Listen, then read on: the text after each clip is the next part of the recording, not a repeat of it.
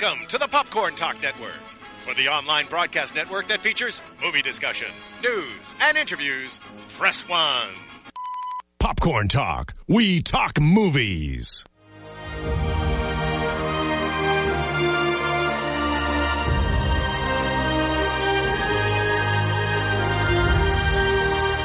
From the Popcorn Talk Network, the online broadcast network for movie talk, Alicia Malone with Scott Movie Mance and the Schmoes Know. This is Profiled. In-depth spotlights on the greatest filmmakers and artists in motion picture history.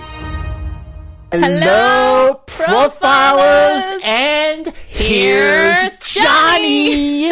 Welcome to episode 28 of Profiles. Wow, can you believe we've been doing this since August 12th, 2014? No, I can't. But has anyone been as excited as we are, as our Profiler friends are, that we are profiling the one and only, the legend, the man himself, Jack Nicholson? I was so great when I did my Q&A on our Facebook page the other day, and I got to announce that we were talking about Jack Nicholson this week. Everyone was so excited. It just shows you the enduring power of Jack Nicholson. He is like no other actor. But when you look at the great actors of the 70s, like Al Pacino, who we just talked about, Dustin Hoffman, Robert De Niro, what makes Nicholson different? Like, why is he separate from those guys? He's so charismatic and he's so unique. I mean, all those guys I feel like don't look like the typical Hollywood movie star. Jack definitely doesn't at all, and he has such a great grin, those eyebrows, and the voice, and he shows that he can act. He's done every different genre. He's worked with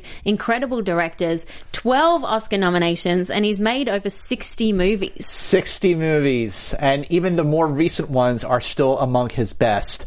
But it's like you said, I mean, he unlike those other actors, he plays darker characters. Yeah, he plays psychotic characters really well. Really, really well. There's nothing like seeing him fly off the handle playing a psychotic character like Jack Torrance or the Joker or Five Easy Pieces when he, cleans off the table at the diner. He plays rebels really well. Yeah, really characters who defy authority. But he, even to this day, like when he walks in a room and he's wearing his sunglasses, he just exudes coolness. He's so cool. He is so cool. I want to hang out with him. You do want to hang. You want to go to the Lakers with him. He's so awesome. Remember the moment from the Oscars just a few years ago with Jennifer Lawrence?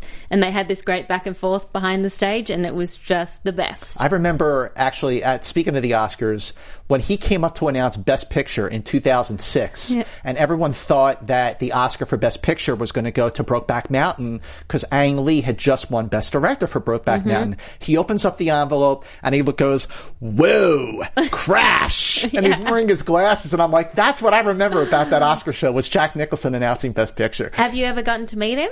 Actually, I did. You want to hear a funny story? Yeah. You want to hear a funny story? Okay, Here's a funny story. Just a month ago, my brother from New York, he was in town, so we went out to dinner at, I forget the name of the restaurant, but it's in West Hollywood. So we're sitting there, we're having dinner, we're catching up for about an hour and a half, and the maitre d' comes over and says, I've never had to ask this before, but if you're wrapping up, our next guest would like this seat. This is like in As Good as It Gets, where he's like, get out! Basically, but this guy was nice about it. So we're like, well, who's the guest? And he goes, it's Jack Nicholson. So we're like, okay, we're done. Let's go. So we're walking out and we're like, you know what? I think this earns us the right to say hello to the man. So I said, hi, Jack Nicholson. My name is Scott Mance. I'm the film critic for Access Hollywood. That's so cool. Crazy! That's awesome. I've never seen him and I've never gotten to meet him, and he's someone that I would always love to meet. He's just awesome. Don't think I didn't try to get him to call into Profiles. I know. But you got another incredible guest. Early high five in the show. When you told me about this person, I ran next door to Maud's room and I was like, guess what? Oh, really? And she was like, what? So I can't wait for you guys to see that a little later on in the show. You're not going to guess who it is now, but when it happens, you're going to be like, of course. What? Yeah. But ultimately, when it comes to the movies, I feel like it's Jack's world and we just live in it. There is something special about seeing a new film. Like I remember when we saw The Departed. That was a big deal because it was the first time he had worked with Scorsese. But even going back and watching his older movies, full disclosure, I realized I never saw The Last Detail. Yeah. So I went back and watched it, directed by Hal Ashby, 1973, and boy, is that a good movie. Yes, and it doesn't matter whether he's in the starring role or a supporting role, he always makes it his own, and he always stands out, even when he's opposite great actors. Well, it's amazing how, even when he is opposite great actors, and again, The Departed is a great example, because he's got Leonardo DiCaprio, you got Martin Sheen, you got Matt Damon, but it is still Jack's movie. It is. But, this is an actor who not only had a wonderful life, he had a fascinating and interesting life. Really interesting life. So let's take a look at some of his life in our video called It's a Wonderful Life. Roll it!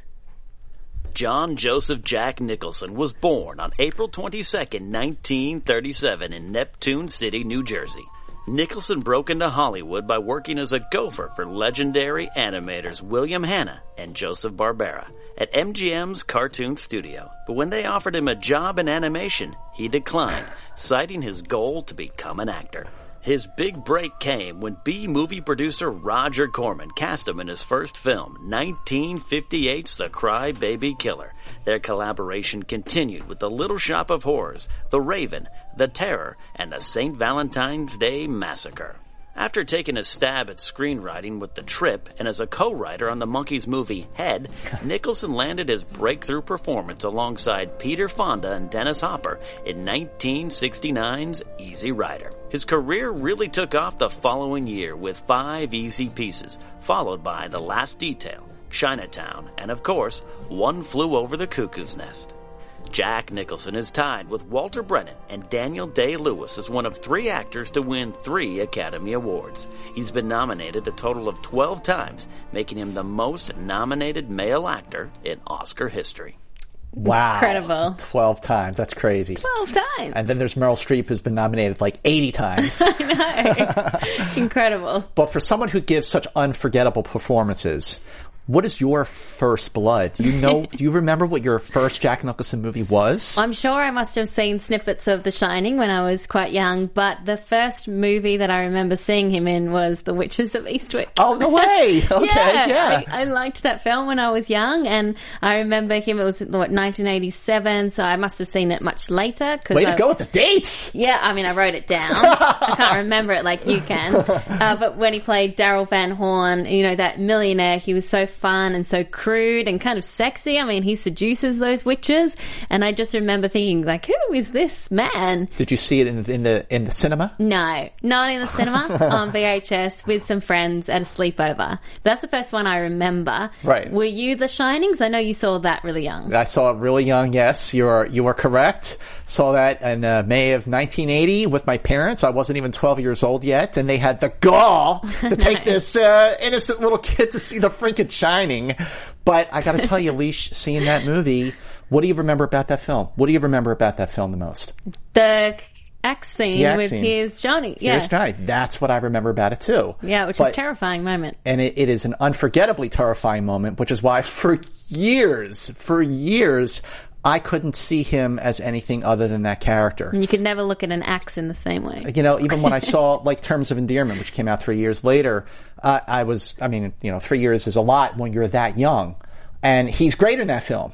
I mean, it's great chemistry with Shirley MacLaine, but I kept thinking about The Shining. But that is why The Shining stands out for a lot of reasons. I mean, it's the scariest movie of all time, but it is a terrifying film, and his descent into madness is so great, considering he started off that movie pretty mad to begin with. Yeah, we'll be talking more about that later on. Now, we had a great suggestion that instead of calling our 5 top films Fast 5, that this week we would call it 5 Easy Pieces. So we're going to do that. So our 5 easy pieces at number 5 is audio.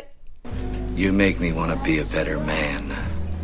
As good as it gets. And I'm so glad you used that line. Yeah. I love that line. That's his redemption there. What a great line. You make me want to be a better man. He's like talking about how he took the pill. He hadn't been taking the pill because he hates pills, but he took the pill, and the look on Helen Hunt's face. This movie came out December 23rd, 1997, directed by James Brooks. Yes. One of 4 movies he made with Brooks. That's right. Broadcast News, Terms of Endearment, and then he was that movie, How Do You Know, which wasn't very good. Actually, that was the last movie he made, that Jack Nicholson made. It cost $50 million to make, made $314 million worldwide, nominated for 7 Academy Awards, and it won 2, Best Actor for Jack Nicholson and Best Actress for Helen Hunt. Which was the last time that the same movie has won those Best Actress and Actor Oscars. You know, when I read that, I was like, is this an old post? But no. Yeah, I guess it's true. It's still true. Yeah, it still holds up. And it's interesting because if you look at the film, you think, okay, it's pretty light, pretty like nothing exciting happens. Yeah, it's a light movie. It's very it could be a throwaway movie, but the actors is what makes this so special. I mean, Jack's character, he's homophobic, he's racist, he's obsessive compulsive, he's a writer, he's a really horrible person, but someone like Jack makes him likable, and you actually start to understand him completely, and you see the scenes with him and the dog, and it's so sweet. Yep. And then you have a look at Helen Hunt, who is so great at just adding humanity to every character that she portrays. And then you look at Greg Kinnear, and this was him playing against type. And same with Cuba Gooding Jr. as well. They were both playing completely against type, and it really worked. Well, Helen Hunt she won the Oscar for this movie the same year she won her Emmy for lead actress in a comedy for Mad About You. So she had a really good year. And then there's Greg Kinnear, who up to that point was a TV personality on E. And then he did Sabrina, the remake, where he was the romantic lead. And then he does this. He gets nominated for supporting actor. But you're right. There's really not a whole lot to the movie, but it's the writing and it's definitely the performances. These 3 characters who are down on their luck, they're lost souls who found each other and saved each other.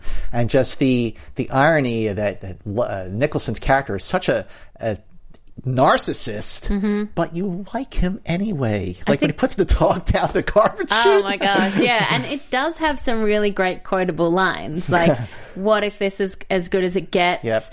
I like the sell crazy someplace else. We're all stocked up here. Sell crazy someplace else. We're all stocked up here. There's some great moments which allow Jack Nicholson to really, get into that dialogue and really wrap his teeth around it. He said it's one of the toughest films that he's done. One of the toughest films definitely that him and James L. Brooks did because of that character. And James Brooks said, I couldn't think of anyone else who could have played this part. I had to think of someone who could play this monster but not completely turn the audience off. Someone who could, in the end, be loved. So Jack was the only choice. And when you're watching the movie, can't think of anyone else other than Jack in that role, despite the fact that the role was originally offered to John Travolta. Yeah. So, boy, am I glad that Jack Nicholson came a-running. And actresses who turned down the role of Carol, would you believe Courtney Love? Very interesting. And Holly Hunter, because they had worked together on Broadcast News. Interesting. I thought it was really nice. It was a really, really touch of class that when Jack Nicholson accepted the Oscar, he dedicated his Oscar to J.T. Walsh, who he had acted with in A Few Good Men, who had just passed away recently. So I thought that was really nice. Sweet. That's really nice. And, Jack had played these outsiders and rebels, like we were saying before, so I think that made him perfect for the role. And I really enjoyed rewatching it. Plus, I keep forgetting every time I see it, I go, oh, that's right, Maya Rudolph is in it. Oh, yeah. She plays the cop. Yes. I don't know if she has any lines at all, but she's there. And I forgot she was in it. There was another movie that we're going to talk about later where if you blink and you miss it, you miss somebody very, very famous who wasn't famous yet.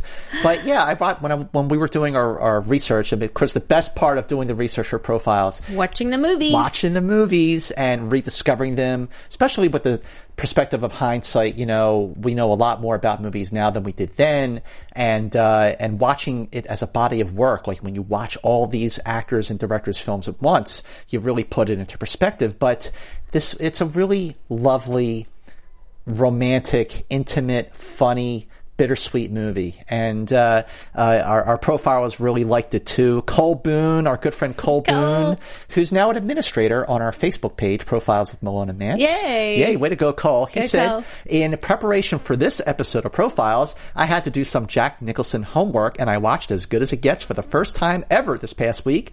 I was blown away by how much I enjoyed it. It's a terrific film filled with romance, comedy, and drama that will ultimately put a smile on your face.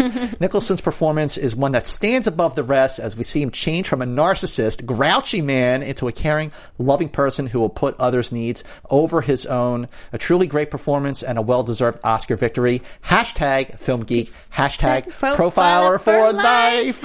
I love watching the live comments that come in on YouTube. Ed Vasquez put another great line from As Good As It Gets. How do you write women so well? I think of a man, I take away reason and accountability. Oh. Not true, but it's a great line. That's a great line. Jason Smith says about As Good As It Gets, Jack Nicholson as Melvin is masterful. Add in Helen Hunt and you have a dynamic pair right up there with Hepburn and Tracy or Ryan and Hanks. Good one. His transformation is impeccable and he delivers those amazing one-liners throughout the entire picture. Alicia Malone and Movie Mance, brackets Scott, think white and get serious. I love that because Nicholson is the best. Okay, full disclosure, Think White and Get Serious is a quote from the movie. Yes. So there you go. But, watching these movies and just remembering so many other great Jack Nicholson performances, great Jack Nicholson movies, this was a damn hard 5 easy pieces list to come up with. It was. And even harder to try and pick out your right stuff. Our favorite scenes. What is yours? I was thinking a lot about this, and one that I couldn't go past is from A Few Good Men. Is it going to be yours too? I just saw it written down. It is mine, but I have a backup plan. Okay, cool. So you go with it. Yeah, A Few Good Men, the "You can't handle the truth." Oh, so great. Which has become such an iconic line because of the way he delivers it. I mean, he's only in a few scenes in that movie. 4 scenes. There you go. Thanks, Scott. And he completely owns those scenes. I mean, he's up against Tom Cruise, who we've spoken about before, and Tom does such a great job against him too. He gets so angry throughout his speech, and just the way he barks out those lines, it says a lot about his character. Want the truth. Yeah. You can't handle the truth. And it says a lot about his character. It's also really intense to watch, and I love how it ends with, "You're goddamn right, I did." Oh, it's so great. It's so good. Such an iconic... I remember that movie when that came out in December of 1992. I saw it at the Universal City Walk. Before it was a City Walk, it was just one theater. And just being blown away by that last scene, that courtroom scene.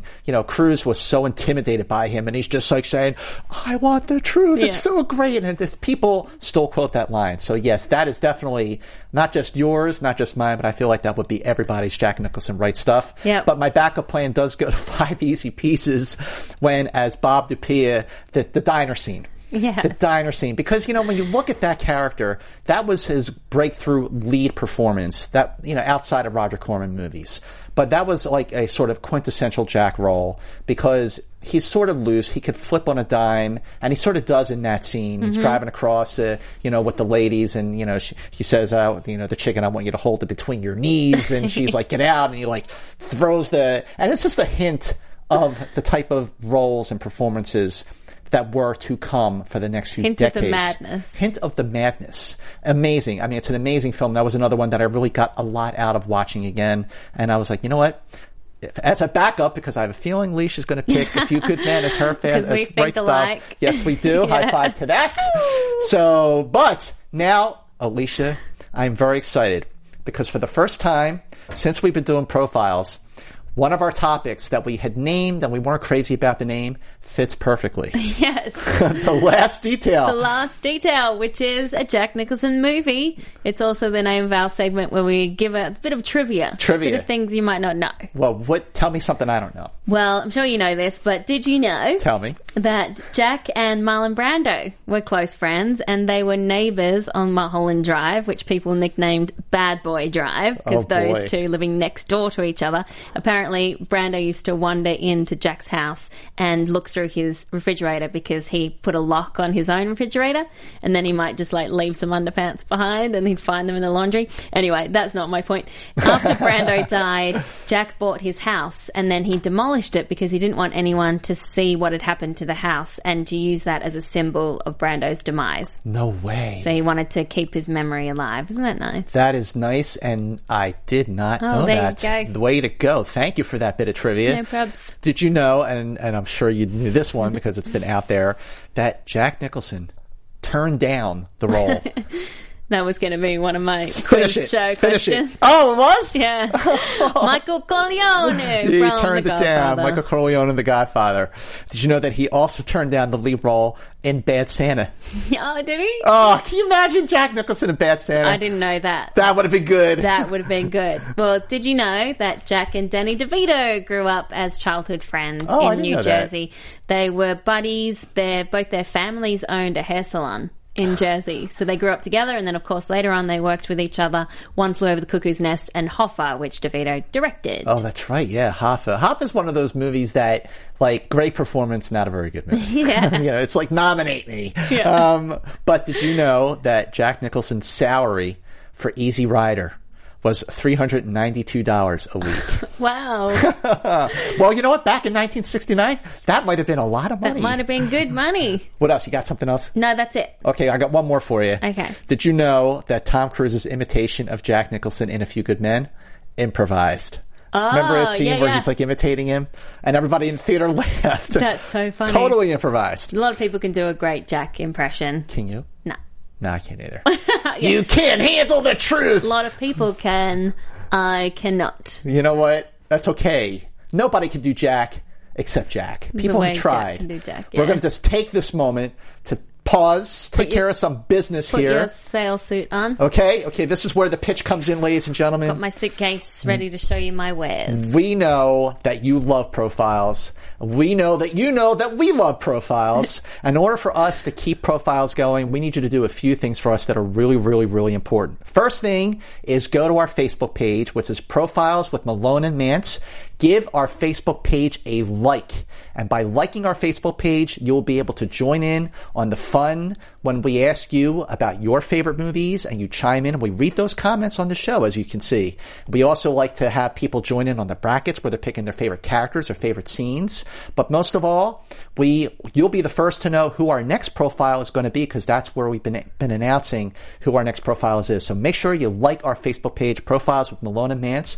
Also, very, very important, go to iTunes, subscribe to our podcast. It's just called Profiles, and make sure you rate and review us on iTunes. Really, really important. These ratings and reviews on iTunes are really what keep us going. Very, very important. Also, make sure you follow me and Alicia on Twitter. She's at Alicia Malone. I'm at Movie Mance. At Alicia Malone, at Movie Mance. Still on the repetition. At Alicia Malone, at Movie Mance, third time's a charm. And then there's YouTube. Oh, yeah, and then I get to do my YouTube You get to do bit. YouTube, yeah. And then you can subscribe to us, youtube.com/Popcorn Talk Network, and we do this show. At the moment, it's every second Tuesday, 3 p.m. PST, LA time live. But soon we'll get back to doing it once a week. We just had a busy few months, but we'd love to get back to that. So subscribe there, because then you can watch it live. You can join in on the chat, which I try and keep an eye on throughout the show. She's good. And also you can comment later on. And one last thing, make sure you share Profiles with everyone you know, and make sure you have them share it too. Share our Facebook page and ask your friends to share it with their friends too. Again, it's all about sharing and getting the word out about Profiles. We love Profiles. We know you do too, so let's keep it going. Good job, Scott. Thank you very much. It gets another high five. But you got to take a shot every time we high five, Yes. by the way. Drinking game, make sure you take a shot every time we high five. One day we'll play along during the show. We got a lot. Oh, it's a great idea. Oh my God, drunk profiles. Oh my God. Let's do it. Can you imagine? But for now, number 4 on our 5 easy pieces is Wait till they get a load of me.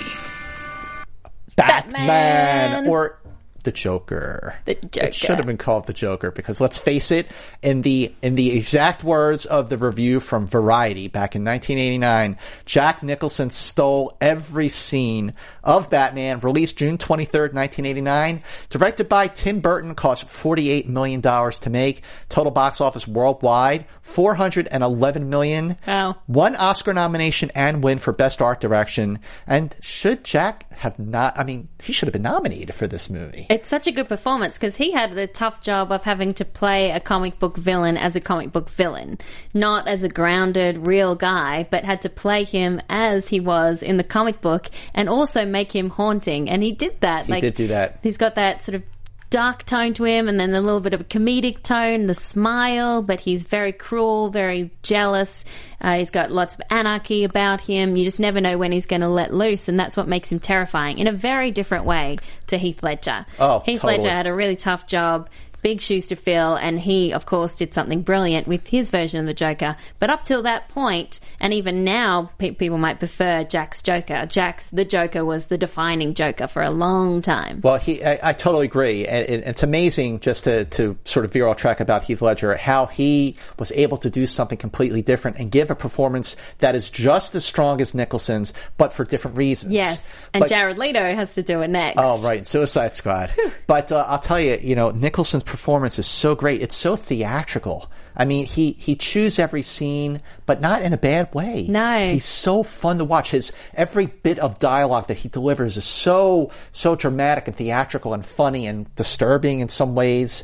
But it is just such a great movie. And no offense to Michael Keaton as Bruce Wayne Batman, but I watch Batman for Jack Nicholson's Joker. But that's why it works too, is the Joker and Batman in this movie are so different from each other. Oh, yeah. Completely different. That it's so funny to see those two different types go up against each other. Well, Jack Nicholson said this about his performance in Batman. He said, the thing I like about the Joker is that his sense of humor is completely tasteless. Sort of. Okay. Maybe not. You sound like Christoph Waltz there. Oh, no. Now, he'd be a good Joker. He would. But Jack stole this movie, and to this day, he says that the Joker is one of his favorite roles.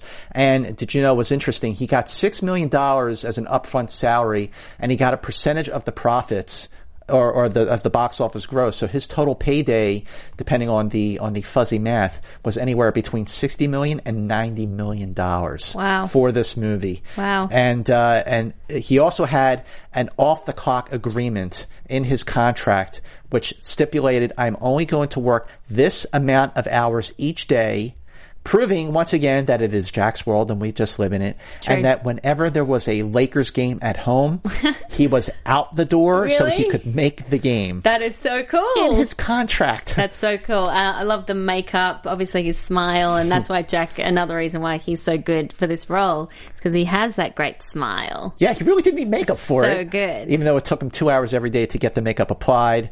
And Jack actually demanded approval of the makeup designer, who was Nick Dudman. So again, this guy, 1989, he had power. I mean, he just was great in this movie. Definitely. Well, Chuck Wood III loves Batman, says, my all-time favourite Nicholson performance was in Batman. Nicholson's turn as the Joker was, for the longest time, tough to beat, and I still feel that his portrayal of the Joker will stand the test of time as one of the greatest comic book supervillains in film history. No question. Aaron Turner says, as the Joker in Batman, I know the term is overused, but it really gave the character an edge. The scene that really stands out to me is the one where he kills the guy with the feather pen. He casually gets into the limo as Bruce Wayne follows. Bruce Wayne gets to the car. The Joker gives him an almost childlike smile and waves. And the scene is very effective in showing Batman what he was up against. Well, I love Liam Legrand is on the live chat. He says he deserves all the money in the world for his incredible films. Oh, that's true. I agree. Totally deserving. Yeah. And totally deserving now is the highlight of the show, the part that you love the most, Alicia Malone. Quiz show. We test each other's knowledge on Jack. So why don't you go first? Okay, you're going to guess this one because you kind of already said it. But anyway, okay. It's an interesting fact. So which roles did Jack turn down? A, Michael Corleone in The Godfather. Okay. B, the title role in Nixon.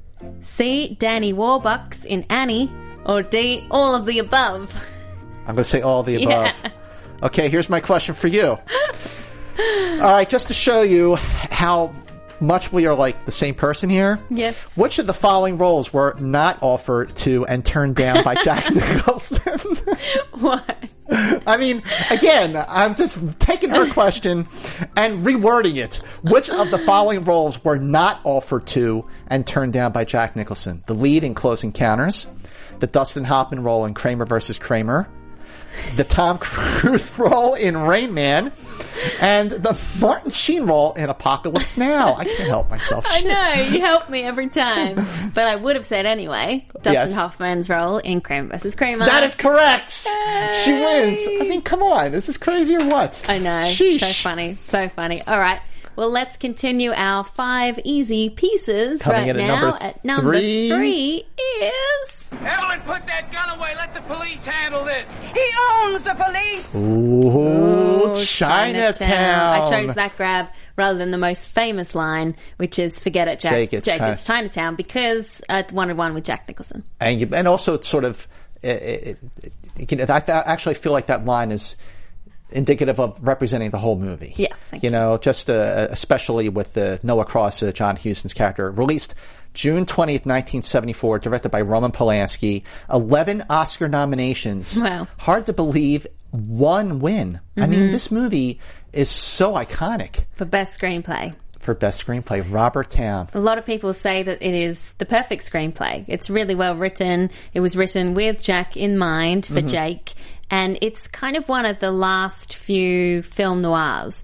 It could be called a neo-noir as well because it has that film noir style, but it's in colour and it's modern, more modern than the older film noirs. But I love a film noir, so I love that feeling of the detective, the gumshoe, the woman that you're not sure exactly what's going on with her, and femme fatale. And there's something dark underneath these characters, these powerful, rich characters. It's such a fascinating story. I'm glad you brought up the neo-noir to describe Chinatown, because even as I was watching the film, I thought, oh, it's film noir in color. But when I started doing some reading about it and they described it as neo-noir, I didn't see that. Like, when I think of neo-noir, I think of David Lynch. Blade Runner. It's a great example. But this is classic film noir. It just happens to be in color. Exactly. If it was black and white, then it would be perfect. 100% film noir. And especially even the score by Jerry Goldsmith. He was also nominated for that. It's hard to define film noir anyway, because it's more than just black and white. It's a feeling as well. So I say film noir. Well, I'm with you on that, and that gets a high 5. But this is a film that the screenplay is definitely regarded as one of the all-time greats. It's a screenplay that is taught in classes along with screenplays like Casablanca, All About Eve, and even Back to the Future is regarded as one of the great screenplays now. But this is a complex, challenging, intelligent movie. You have to be on the ball while you're watching this movie. Now, that's not to say that it's convoluted.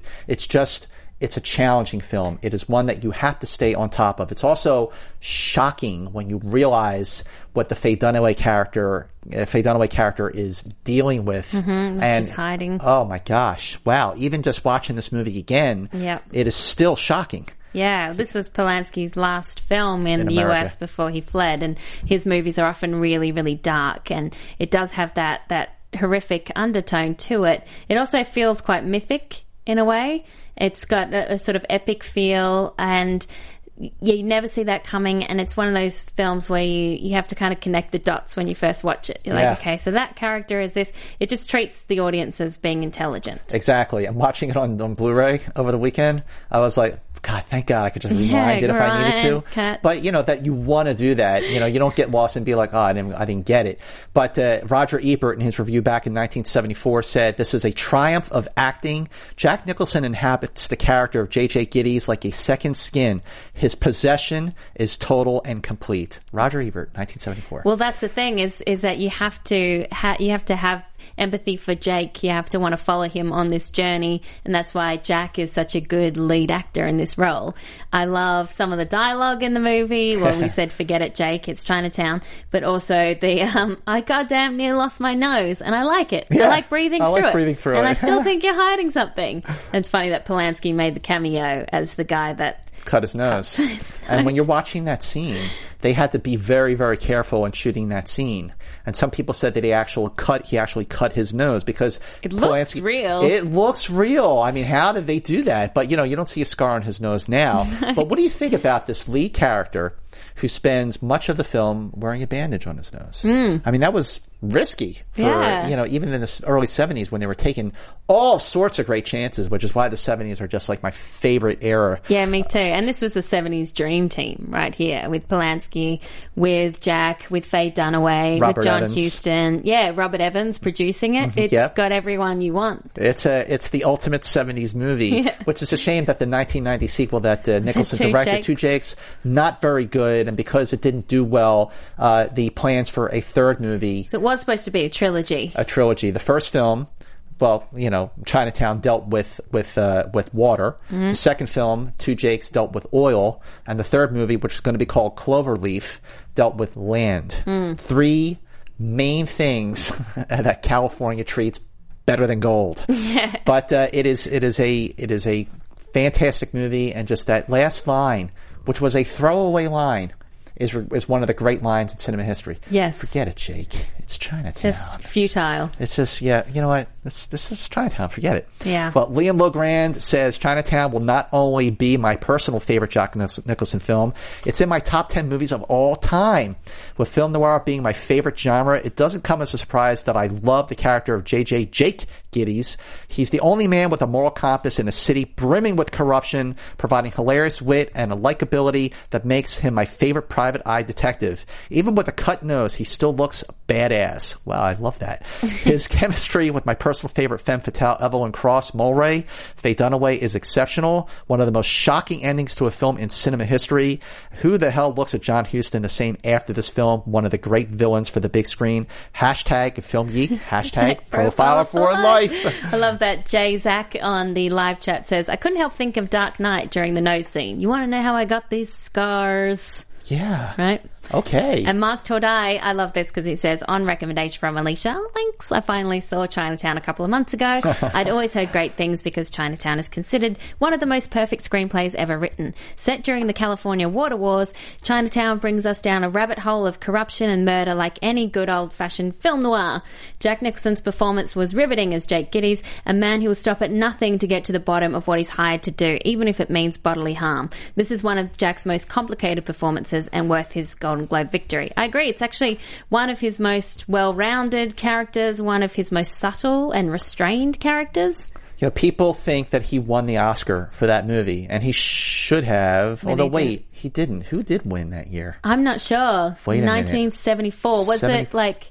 Did Gene Hackman win for Conversation? No. Conversation was... Because that was the same year. I feel like that was the year... Godfather. Part 2. Part 2. Do you think it was wait, you know Pacino? I think it might have been Art Carney for Harry and Tonto. Right. I think if someone can check us out on the live feed right now, that would be will. really awesome. Who won Best Actor in 1974? Please let us know. We're dying here. We're dying here. But you know what I love about this next category? When we can't fit a movie in our Fast Five, or in this case, our 5 easy pieces, we have another category called The Others, where we just get to talk about great movies and great performances. Exactly. What are some of the movies in your Others for Jack Nicholson, Alicia Malone? Well, we already talked about 5 Easy Pieces. Yep. That's one of his great Rebel roles. And The Last Detail, which was another Rebel, a sailor, Hal Ashby. So Terms of Endearment, 1983, won him another Oscar, his second Oscar. It was an older character for him, unlikable, and he had to kind of play second fiddle to Shirley MacLaine, and did such a great job. Well, I love a movie that not a lot of people saw called The Pledge. Yeah, I think I saw it. The Pledge came out in 2001. It was directed by Sean Penn. It was the second movie. That's right. The second time working together, because they also did The Crossing Guard. Forgot about this film. He plays this retired police chief who's trying to catch a child killer, and he pushes the ethical boundaries when he does so, leading to a conclusion, a last scene that is haunting and unforgettable. This is a riveting, powerful film, an overlooked Jack Nicholson gem. I'm telling you, if you have not seen The Pledge, check it out. I remember seeing it once, but now I want to watch it again. Yeah, it's a goodie. Refresh my memory. The Departed, which we spoke about already, where he plays the Boston mob boss, Frank Costello. Do you want to do your impression? Well, when he's doing the rat scene, he's like, and I smell like rat. You do that so well. You make one of your eyes go in. I'm sure someone will screen grab that. It's a meme coming. Cocaine Donkey. But yes, the Cocaine Donkey is in the house. The Departed. Listen, that movie won Best Picture, Best Director, but amazingly, Nicholson was not nominated for that. Yeah. But you think that he was, and he should have been, but he wasn't. But another movie that I know you love too, About Schmidt. about Schmidt, directed by Alexander Payne. Yes. Came out in 2002. He plays Warren Schmidt, whose wife passes away, rents a Winnebago, so it's driving around to make amends with the family, to discover himself, to find happiness. And it's a quintessential Alexander Payne movie. You know, I feel like nobody makes movies like him, like The Descendants. But and again, the last scene of that film, because he had like a pen pal, like one of those adopted kids that he never got, that he had been conversing with, and you realize he touched a kid's life, and he starts crying at the end of the movie. Yeah, it's a great moment. It's a great moment. What else? Well, that's it for me. What Do you about, want to mention another one? Just for honorable mention here, because if we let this moment go without mentioning some of the other great movies or performances, Carnal Knowledge with Art Garfunkel, directed by Mike Nichols. Never saw that one. That is a movie. When we do our profiles on Mike Nichols, which we really should do. Yeah, we should. That's an underseen but beloved movie. Another movie called The Passenger came out in 1975. Another film that, you know, in the 70s is given like just one great performance after another. And then there's Prizzi's Honor with Angelica Houston. That's right. I think that was directed by John Huston. But great movies. Great movies. So many that you forget about because he's done so many movies and he's had so many memorable roles. Let's talk about the brackets, which run on our Facebook page, Profiles with Malone and Mance. There's a plug. So if you join the Profiles page, then you can participate in these brackets. Can't speak. Brackets, because I'm just watching the clock and I know that it's not long till our special guest, and I'm getting a bit excited and a bit tongue-tied. So, brackets. This week, they pitted the famous characters against each other. So the semi-finals got down to Randall P. McMurphy versus Jack Torrance, then Frank Costello versus George Hansen from Easy Rider, and then it got down to McMurphy versus Costello. And McMurphy won. McMurphy won as the favourite Jack Nicholson character. Over Jack Torrance. Interesting. So, thank you so much to all the profilers who participated. That was really fun. You see what happens when you join our Facebook page, Profiles with Malone and Mance? You get to join in the bracket fun. It's so fun. And just some of our profilers had these other Jack Nicholson movies that they loved as well. Dan Skip Allen, Skippy, loves Terms of Endearment. He says it's one of his favorite romantic comedies. Jack and Shirley MacLaine were perfect together. You can tell these two great actors are at the top of their game in this Oscar-winning film. Jack has done it all in his career, and romantic comedy is up there on the list of great genres he's in. Kim Basada says, Something's Gotta Give. There you go. This by no means is his best role, but I love him in Something's Gotta Give opposite Diane Keaton. A charming movie, and he gives his character great depth and humor. That's a good romantic comedy for grown-ups. Caitlin Bonds loves The Departed. Though he has been involved in so many iconic films, my favorite is The Departed. His performance as Frank Costello was a truly terrifying thing to watch. The I smell a rat scene horrified me when I first saw it, and it gives me chills to this day to see him lick the dead fly off his hand, sniff Leo behind his back as if he smelled a rat. That's a great scene. Yeah. This was one of the first times I felt truly scared of an actor just based off the character they played. I will never be able to look at Jack the same. That's how I felt about The Shining. And Seb Lacey says, A Few Good Men. I really enjoy A Few Good Men. The tension between Jack Nicholson and Tom Cruise was great. Even though they're supposed to be on the same side, they have different ideas of what the Marine's role is. Both actors are good, but Nicholson's performance elevated Cruise. That end court scene is amazing as Nicholson shows how ugly and disturbed his character really is. Absolutely fantastic. Moving on to number 2 on our 5 easy pieces is... Here's Johnny. Yes. The Shining. The Shining, May 23rd, 1980, directed by Stanley Kubrick, who was our 3rd episode of Profiles. Go back and watch that one because that was a fun one to do. Cost $19 million to make. Box office domestic $45 million. Not nominated for any Oscars. Outrageous. But it was nominated for a couple of Razzies. Yeah. Worst actress for Shelley Duvall. Worst director for Stanley Kubrick. What? I know. We talked about this on our Stanley Kubrick episode, which you should go back and watch if you haven't seen it already. But talking about it from Jack's point of view, some people say that he's over the top and hammy in this role, but I think that just makes him more terrifying. I completely agree. You feel the tension bubbling the whole way through, and then when he explodes, it's huge. It's huge. And I know we've mentioned this before, but that line, "Here's Johnny," was improvised by Jack. He also wrote one of the scenes where he's getting angry at his wife for interrupting his writing, because he said he felt like he could understand exactly what Jack Torrance was feeling at that time. I was going to say that too. I know, you wrote it down. I wrote it down. But this movie, it's so terrifying. It is so disturbing. It is so unforgettable. And this is an iconic performance. I know maybe people might be like, wait a minute, The Shining above Chinatown? Well, this is why. I mean, Jake Gittes is a great performance, but so is Jack Torrance. Yeah, it's iconic in horror, and it's iconic in pop culture. I feel like Maud, I don't think she's seen The Shining, or someone who hasn't seen The Shining, they would know where that quote was from, and they would know a lot about it. Exactly. Because of his performance. Exactly. Even if you've never seen Chinatown, you might not get the line, "Forget it, Jake, it's Chinatown." But if you've never seen The Shining, you still know, "Here's Johnny." For sure. And not because of Johnny Carson. And the all work, no play makes Jack a dull boy.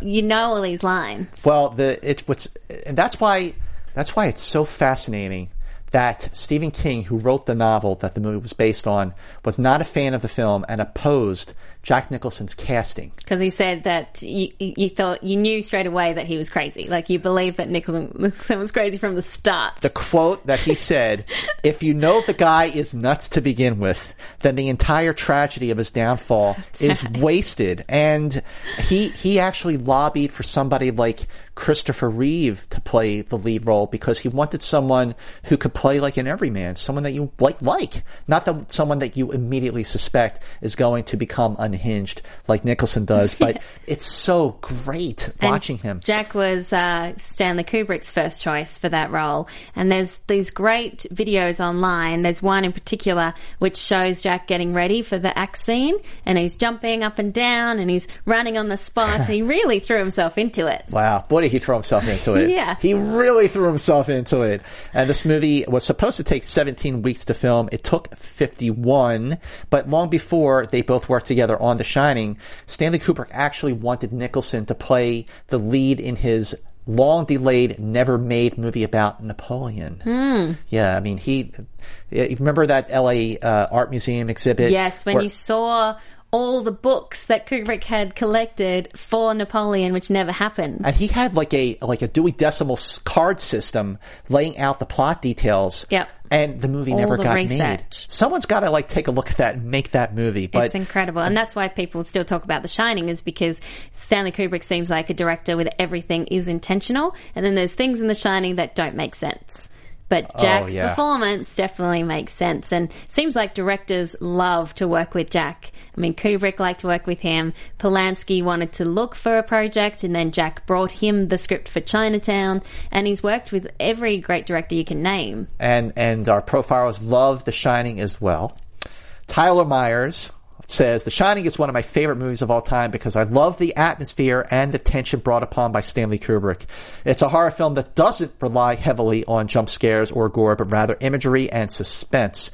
Boy, these guys are great writers, aren't they? I know. Jack Nicholson is incredible. We have smart profilers. Yeah, smart profilers. The role of Jack Torrance and his downward spiral from a stressed writer to a downright sociopath is both haunting and riveting. Truly a horror masterpiece. Casey Lee Clark says, "The Shining is one of my all-time favorite films. While it is already considered a masterpiece due to Kubrick's genius directing and vision, Nicholson's performance takes it to another level. He completely transforms into Jack Torrance, and his descent into madness is haunting and believable. No one could pull off this role quite like him." Well, no one could pull off doing this episode of Profiles like Malone and Mance. I'm getting nervous. I know, I'm getting nervous too. It's almost that time. But until we get there, we are talking about the lead performances. Yes. But we've also had a bunch of supporting performances that Jack Nicholson has done. And in our segment that we are calling Easy Riders, let's talk about Easy Rider.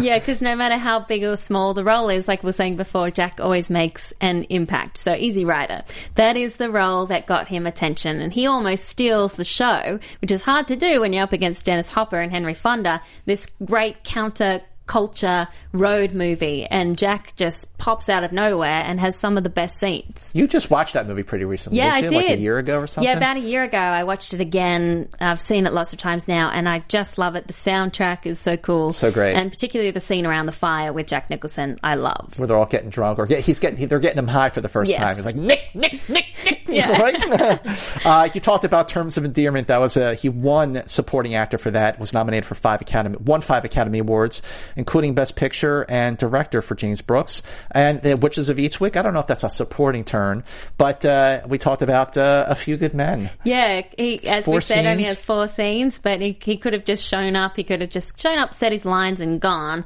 But he really puts his all into the film, and that's what made those moments so special. And Broadcast News. Broadcast News, yes, Broadcast News. He plays Yeah, Anchor that great Bill Rorish. cameo. He is. It's like when you're watching Broadcast News and you see Jack Nicholson as the anchor, you go, it's kind of jarring because it's Jack Nicholson, Mm-hmm. but he's so funny how he never smiles. Yeah, just glares. Yeah, I love that movie, actually. too. Broadcast News is, I think especially because of what we do, Yeah. we could relate. I mean, not that this happens anymore, but, Joan Cusack running across with the tape and putting it in at the last minute. I mean, it's just, talk about a movie with a lot of great dialogue. Broadcast News, 1987, directed by James Brooks. Definitely. And that brings us to our number 1 movie. In our 5 easy pieces, which is... Jesus, I mean, you guys do nothing but complain about how you can't stand it in this place here, and then you haven't got the guts just to walk out? I mean, what do you think you are, for Christ's sake, crazy or something? One Flew Over the Cuckoo's Nest. Of course, it had to be One Flew Over the Cuckoo's Nest. And joining us right now on the phone, we are so excited and honored and proud and feel very, very lucky to be joining us to talk about the 40th anniversary of One Flew Over the Cuckoo's Nest and Jack Nicholson. Please welcome Oscar-winning producer Michael Douglas. You are on with Scott and Alicia. Wow, what an intro. We are so excited to talk to you. We're just saying we have to do a profiles on you, definitely. But talking about One Flew Over the Cuckoo's Nest, I just watched it again recently. Why do you think it still holds up after so long? It's a timeless movie, Alicia, about independence, about fighting the system, about individuality, and it was a great book. It's required reading in 20th century American lit classes. And I think it's just a timeless story about being independent in society. Well, originally, your father, the great Kirk Douglas, had owned the rights for a long time, passed them on to you. You produced a movie with Saul Zaentz, and your father wanted to play McMurphy, and Jack Nicholson got the job. How did that happen? Well, first of all, my hat goes off to my father. At the height of his career, he just made a movie called Spartacus, and he went back to Broadway, and he optioned this book, One Flew Over the Cuckoo's Nest, had it made into a play, and did it on Broadway. It wasn't the success that he'd hoped for, and he was going to try to transfer it from a play into a movie. He tried for a number of years and then sold the rights, or was trying to sell the rights. I had then read the book, loved it, and said, look, Dad, let me have a chance to run with it. And it took me about 5 years. And by then, everybody's career changed. My father was a lot older then, and although to this day, I think he holds this on my case, I had to remind him that the director is the person who makes the final decision on casting. Wow. I love that. Can you tell us when you first met Jack and what was your impression of him?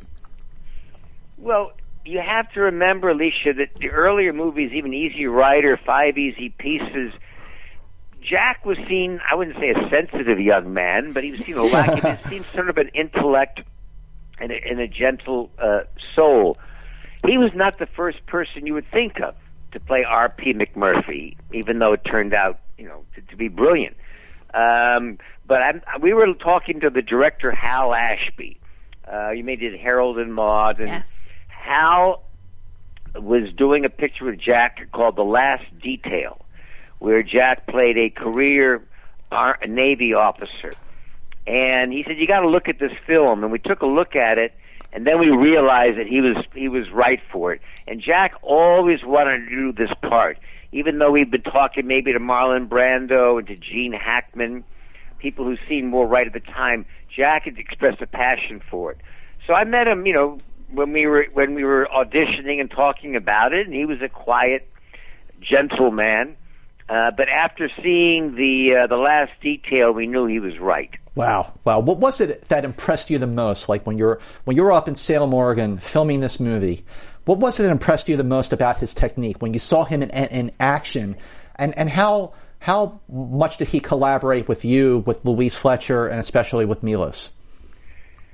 Jack does a tremendous amount of homework, but when you come to the set, you never see it. Interesting. He has the ability to make it seem like he's just right off the cuff, but he actually spends a tremendous amount of time behind the scenes working really hard. I think the other magical thing that Jack has is being in front of the camera allows him to be more open and vulnerable than he is actually in real life.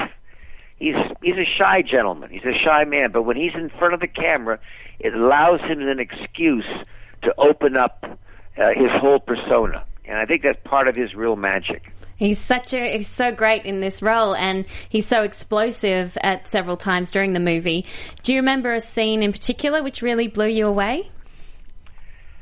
Well, I think that the scene when he makes up when they cut off the television, yes, and he's not able to watch the series, and he makes it all up in front of the guys and persuades them. I mean, that was a scene that really struck home. I also think right after the big party they have, there's a moment that's actually a silent moment where he's just standing there, and I watched him look out behind the camera at all of us there as if none of us were there.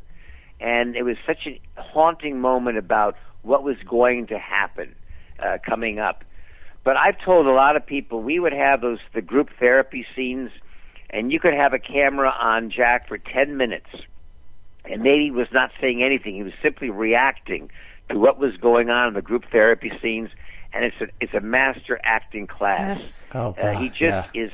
He's just right on the edge and right on the moment all the time. Wow. But when you were shooting on location, you basically were shooting at a mental institution. What was it like being on the set like that, like 24/7? And how hard was it for Jack to be on a set where nobody broke character? Well, what had happened is we had 2 weeks, Scott, of rehearsal before we started shooting. And the first week, Jack couldn't be there because of prior commitments. The doctor who ran the hospital, who also actually plays the doctor in our movie, he assigned each of the actors to different real group therapy meetings in the hospital with real patients, and they were not identified as actors. So each of them went in pretending to be a patient in these group therapy sessions. And so they were really kind of inundated. Some of the actors were actually living in the institution at night rather than going back to the hotel. Oh, jeez. So when Jack arrived, he arrived like a week late. And he just kind of got there, and it was tough because I remember he had a big beard because he wanted to play it with a big beard. And we had a big fight about that, or a big discussion. He didn't need. I know he felt like he needed to be like a bear and have that size, but he finally went along with us and went without it. But we were having lunch in the commissary at a little cafeteria at the institution, and he pushed his tray away and he walked outside, and it's like his first day. I went, "Oh my God, we have a problem. What's wrong, Jack?" And he said, "Who are these guys? who are these? They don't stop. It's lunchtime. Don't they stop acting even for lunch?" Wow. Nobody's changing character. And I think that was the magic of that movie. Sometimes when you go on location, you're able to create a world unto itself. And Jack, being the most well-known of our cast and the most experienced, is always like that. He's like a coach. And one of his other real talents is he wants everybody else to be as good as they can. Right. Because he knows that's what makes a good movie, not just him starring and standing out, but the whole ensemble, and I think that was a big part of what made the movie so good. Well, that's incredible. And so when your father finally got to see the movie, what did he think of Jack's performance? He was knocked out. He said, son, if it wasn't going to be me, then at least I'm glad it was Jack, because he's great. Oh, and I'll wow. tell you that. Wow. I still don't forgive you, son. I still don't forgive you. Well, One Flew Over the Cuckoo's Nest became the second of 3 movies to sweep the Academy Awards, winning picture, director, screenplay, actor, and actress. How special, because this was your first producing credit after doing some film and coming off the streets of San Francisco to have a movie sweep the Oscars. What was that like for you, and what was Jack like after he won his first Best Actor Oscar? Well, we had 9 nominations, and the first fight was to get Jack to even come to the Oscars. He had been nominated 3 times before and had lost. So we finally twisted his arm to come to the Oscars. He did not want to come. And now we have 9 nominations. We lose the first 4. Jack is sitting right in front of me in the theater. He turns around to me. He says, Mikey D, I told you, Mikey D, this is no good. This is not going to be good. Hang on. I said, hang on, Jack. Hang on. And then we proceeded, after losing the first 4, we then went on to win Best Screenplay, Best Director, Best Actor, Best Actress, and Best Film. And before I get off, Scott, I really have to acknowledge Milos Forman and the extraordinary job that he did as an actor. Louise Fletcher, who played Nurse Ratched and won the Oscar. But it was an incredible night when we rolled them off, those last 5. It was quite amazing. Well, this was amazing. Talking with you, Michael Douglas. Thank you so much. Thank you so much for calling in. I cannot tell you how much this means to us and to just movie fans around the world, and the 40th anniversary of One Flew Over the Cuckoo's Nest. I mean, this is really a big moment for me and Alicia to talk with you. Thank you so much for calling in. Thank you, Scott. Thanks, Alicia. Have a great one. You Can't too. wait to see you in Ant-Man. Yay! Score! Wow. Wait, not only does that get another high five, that gets one of the famous Alicia Malone hugs. Oh, yay! That was so cool. That was very, very cool. Just hearing his voice, and I know people on the live chat were like, please ask him about Ant-Man, please ask him about Ant-Man. But for me to hear Michael Douglas talk about Jack Nicholson, like, that is what I geek out about. That's what we geek out about. That's what we geek out about. That's our Marvel, that's our DC, that's incredible. And besides, he'll be back. How nice was he? He could not have been nicer. That's a class it's like act. Every all time the he way. said my name or your name, we're like, Woo! that's me. Look at that for our show. Oh my gosh, he called in. He called in Michael right on time Douglas. as we were talking about our number 1 movie on our 5 easy pieces. Like Mr. Douglas said, I'm shaking. Yeah, I'm that was actually great. shaking because I was so cool. excited Another high five. and so nervous. 9 nominations, 5 wins, based on the book by Ken Kesey. Shot on location, Salem, Oregon. And I feel like more than 5 Easy Pieces, and definitely more than Chinatown, this is the quintessential Jack Nicholson role. Crazy, manic, a tour de force in every sense of the word, fully deserving of his first Best Actor win. Yeah, he is definitely a rebel. He's a character that you want to follow. He's not a completely good guy, but he definitely plays him so well. I love the outbursts, like we said before, and it's such a sad character too. I mean, Nurse Ratched. She is one of the most terrifying villains in cinema history. Yeah, she's pulling the strings. So evil, and she looks so lovely from the outset, and then you don't believe what she can do. The way he interacts with everyone, especially Chief, it's so sweet. It's one of the greatest American films of all time, and it only cost $4.4 million to make. Very, very good. Very low budget. To make more than $110 million worldwide, and up until the sci-fi movies like Star Wars and Close Encounters, it was one of the highest grossing movies of all time. Yep. And I love that twist with the Chief. Yes. I love that scene. Me too. When he takes the gum. Yeah. That is so great. It's so beautiful. And this is, as you said, it's like a culmination of everything that Jack had done. And all his characters, like, rolled into one. It's perfect. Perfect for him, and so deserving of all those Oscars. Absolutely. It's a timeless film, and Billy Palahan says, One Flew Over the Cuckoo's Nest is one of my favorite films of all time. Holy moly, we spoke to Michael Douglas. The way it handles mental illness, where it is not insulting, really hits home for me because I have a cousin who has a severe mental illness. Jack Nicholson in the role of Randall McMurphy is the kind of guy you initially think is a scumbag, but in time you realize that he appreciates his new friends in this crazy surrounding, particularly the chief. Louise Fletcher as Nurse Ratched is one of the most chilling and calculating performances in film, and it perfectly contrasts McMurphy's carefree to live life to the fullest. Jack Nicholson in that movie proved to me that he is more than just a great actor. He really is one of the best actors to ever walk the face of the earth. Once again, hashtag film geek.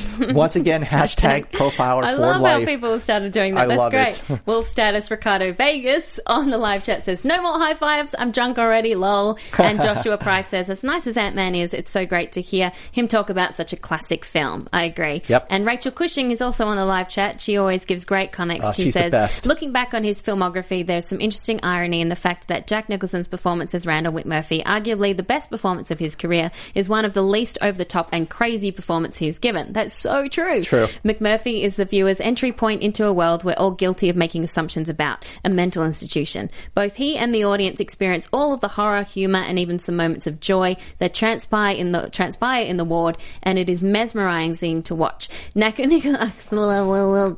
Douglas. Nicholson displays such a range of emotion that is spellbinding and sometimes heartbreaking to watch. It is a cathartic experience in the best way possible, mainly thanks to such a layered and truly human performance by the great Nicholson. Sorry for screwing that up. Well, I mean, can you blame us? We're kind of excited here. We had Oscar winner Michael Douglas call into Profiles, called us by name, talked about one of the greatest movies and one of the greatest actors of all time. Him soon. Hell to the yeah, we will. Yeah. Hell to the yeah, we will. That seed has been planted, my friend.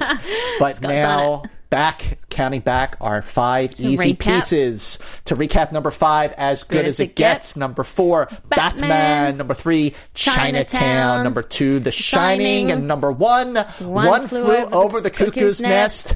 I closed my book. Once again, please make sure you go to our Facebook page, Profiles with Malone and Mance. Like it, share it. Make sure you subscribe to our podcast on iTunes. Rate and review us. Tweet us at Alicia Malone, at Movie Mance, at Alicia Malone, at Movie Mance, at Alicia Malone, at Movie Mance, and make sure you share, and then there's the YouTube thing, which I always forget. YouTube.com/Popcorn Talk Network. I don't know, I just like subscribe, and then make sure, okay, if you thought this was cool, our next Profiles is unprecedented. Because we are sitting down with the person we are profiling, and how that all came about is part of the story. We will share that for you next time. That's what makes it special, yeah. That's what makes it special, but we will announce who our profile is on our Facebook page, so like it, and until next time, bye! From producers Maria Menounos, Kevin Undergaro, Phil Svitek, and the entire Popcorn Talk Network, we would like to thank you for tuning in. For questions or comments, be sure to visit popcorntalk.com. I'm Sir Richard Wentworth, and this has been a presentation of the Popcorn Talk Network. The views expressed herein are those of the hosts only and do not necessarily reflect the views of the Popcorn Talk Network or its owners or principals.